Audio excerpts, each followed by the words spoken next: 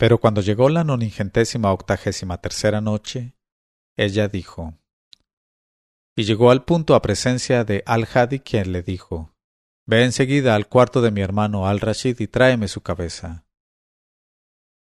Al oír estas palabras, que eran la sentencia de muerte de aquel a quien había criado, Masrur quedó estupefacto, aturdido y como herido por el rayo, y murmuró: De Alá somos y a él retornaremos. Y acabó por salir semejante a un hombre ebrio.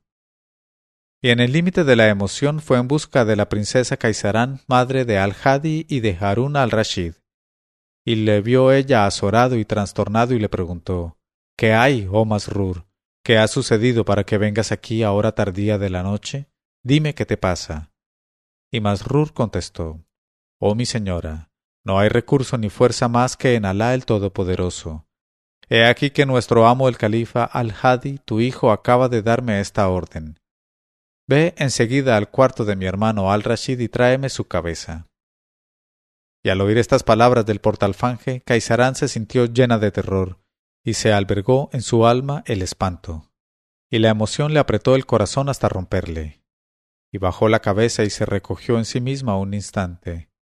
Luego dijo a Masrur: Ve inmediatamente al cuarto de mi hijo al-Rashid y tráele aquí contigo. Y Masrur contestó con el oído y la obediencia y partió. Y entró en el aposento de Harún. Y en aquel momento Harún estaba ya desnudo en el lecho con las piernas debajo de la manta. Y Masrur le dijo atropelladamente: Levántate en nombre de Alá, oh mi señor, y ven conmigo inmediatamente al cuarto de tu madre, mi señora, que te llama. Y al-Rashid se levantó y vistiéndose deprisa pasó con Masrur al aposento de Seth Caisarán. En cuanto ella vio a su hijo preferido, se levantó y corrió a él y le besó, sin decir una palabra, y le empujó a una pequeña habitación disimulada, cerrando la puerta tras él, que ni siquiera pensó en protestar o en pedir la menor explicación. Y hecho esto, Seth Caisarán envió a buscar en sus casas, donde estarían durmiendo, a los emires y a los principales personajes del palacio califal. Y cuando estuvieron todos reunidos en las habitaciones de ella, la princesa, desde detrás de la cortina del harén, les dirigió estas sencillas palabras: En nombre de Alá el Todopoderoso, el Altísimo, y en nombre de su profeta bendito, os pregunto si oísteis decir alguna vez que mi hijo al-Rashid haya estado en connivencia, relación o trato con los enemigos de la autoridad califal o con los heréticos sanadik, o que alguna vez haya tratado de hacer la menor tentativa de insubordinación o rebeldía contra su soberano al-Hadi, hijo mío y señor vuestro. Y todos contestaron con unanimidad: No, jamás. Y Caisarán repuso al punto: Pues bien, sabed que al presente, ahora mismo, mi hijo al-Hadi pide la cabeza de su hermano al-Rashid. ¿Podéis explicarme por qué motivo? Y los presentes quedaron tan aterrados y espantados que ninguno de ellos osó articular una palabra.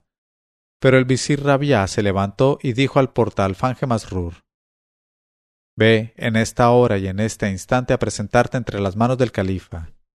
Y cuando al verte te pregunte: ¿has acabado?, le responderás: Nuestra señora Caisarán, tu madre, esposa de tu difunto padre al-Mahdi, madre de tu hermano, me ha sorprendido cuando yo me precipitaba sobre al-Rashid, y me ha detenido y me ha rechazado, y heme aquí ante ti sin haber podido ejecutar tu orden. Y Masrur salió y al punto se presentó al califa.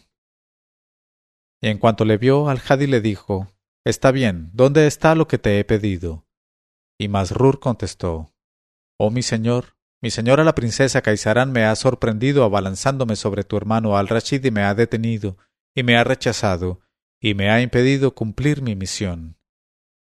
Y el califa, en el límite de la indignación, se levantó y dijo a Ishaq y a la cantarina Gader: Seguid en el sitio en donde estáis y esperad a que vuelva yo. Y llegó a las habitaciones de su madre Caisarán y vio a todos los dignatarios y emires congregados allí. Y al verle la princesa se puso en pie, y los personajes que estaban con ella también se levantaron. Y el califa, encarándose con su madre, le dijo con voz sofocada por la cólera: ¿Por qué cuando yo quiero y ordeno una cosa te opones a mis voluntades? Y Caisarán exclamó: Alá me preserve, oh emir de los creyentes, de oponerme a ninguna de tus voluntades. Sin embargo, deseo solamente que me indiques por qué motivo exiges la muerte de mi hijo al-Rashid. Es tu hermano y sangre tuya. Es como tú, alma y vida de tu padre. Y al-Hadi contestó: puesto que quieres saberlo, sabe que deseo desembarazarme de al-Rashid a causa de un sueño que he tenido la noche última y que me ha penetrado de espanto. Porque en ese sueño he visto a al-Rashid sentado en el trono en mi lugar, y junto a él estaba mi esclava favorita Gader, y él bebía y jugueteaba con ella. Y como amo mi soberanía, mi trono y mi favorita, no quiero ver por más tiempo a mi lado, viviendo sin cesar junto a mí como una calamidad, a tan peligroso rival, aunque sea hermano mío. Y Caisarán le contestó: oh emir de los creyentes, esas son ilusiones y falsedades del sueño, malas visiones ocasionadas por los manjares ardientes. Oh hijo mío, casi nunca resulta verídico un sueño. Y continuó hablándole de tal suerte, aprobada por las miradas de los presentes. Y se dio tanta maña que consiguió calmar a al-Hadi y desvanecer sus temores. Y entonces hizo aparecer a al-Rashid y le hizo prestar juramento de que jamás había abrigado en la imaginación el menor proyecto de rebeldía o la menor ambición, y de que jamás intentaría nada contra la autoridad califal. Y después de estas explicaciones desapareció la cólera de al-Hadi y se volvió a la cúpula donde había dejado a su favorita con Ishaq. Y despidió al músico y se quedó solo con la bella Gader, divirtiéndose, regocijándose y dejándose penetrar por las delicias mezcladas de la noche y del amor. Y aquí que de repente sintió un fuerte dolor en la planta de un pie, y al punto se llevó la mano al sitio dolorido que le desazonaba y se rascó. Y en algunos instantes formóse allí un pequeño tumor, que aumentó hasta tener el volumen de una avellana, y se le irritó produciéndole desazones intolerables. Y se lo rascó él de nuevo, y aumentó hasta tener el volumen de una nuez, y acabó por reventársele, y al punto al-Hadi cayó de espaldas, muerto. La causa de aquello fue que Caisarán, en los pocos instantes que estuvo el califa con ella, después de la reconciliación, le había dado a beber un sorbete de tamarindo que contenía la sentencia del destino. El primero que se enteró de la muerte de al-Hadi fue precisamente el eunuco Masrur.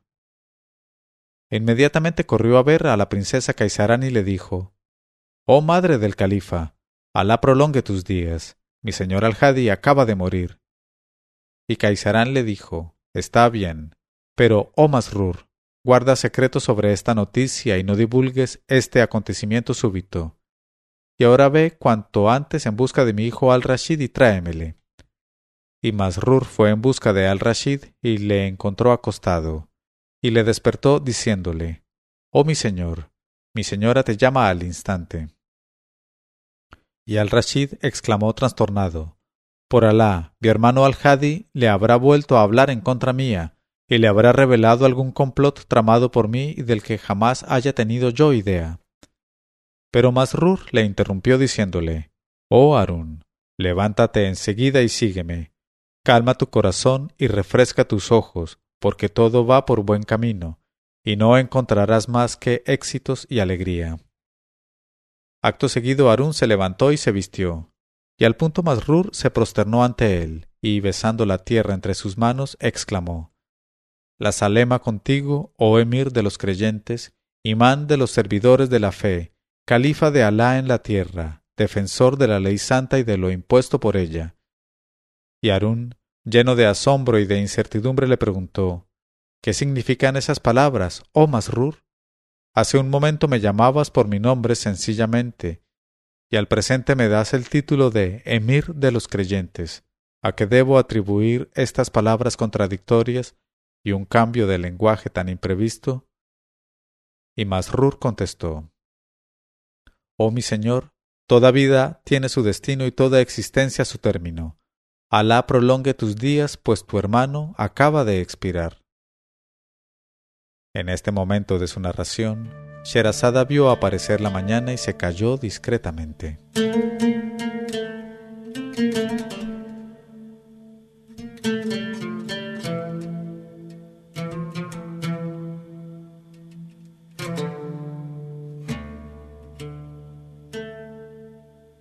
Leyó Mauricio Duque Arrubla.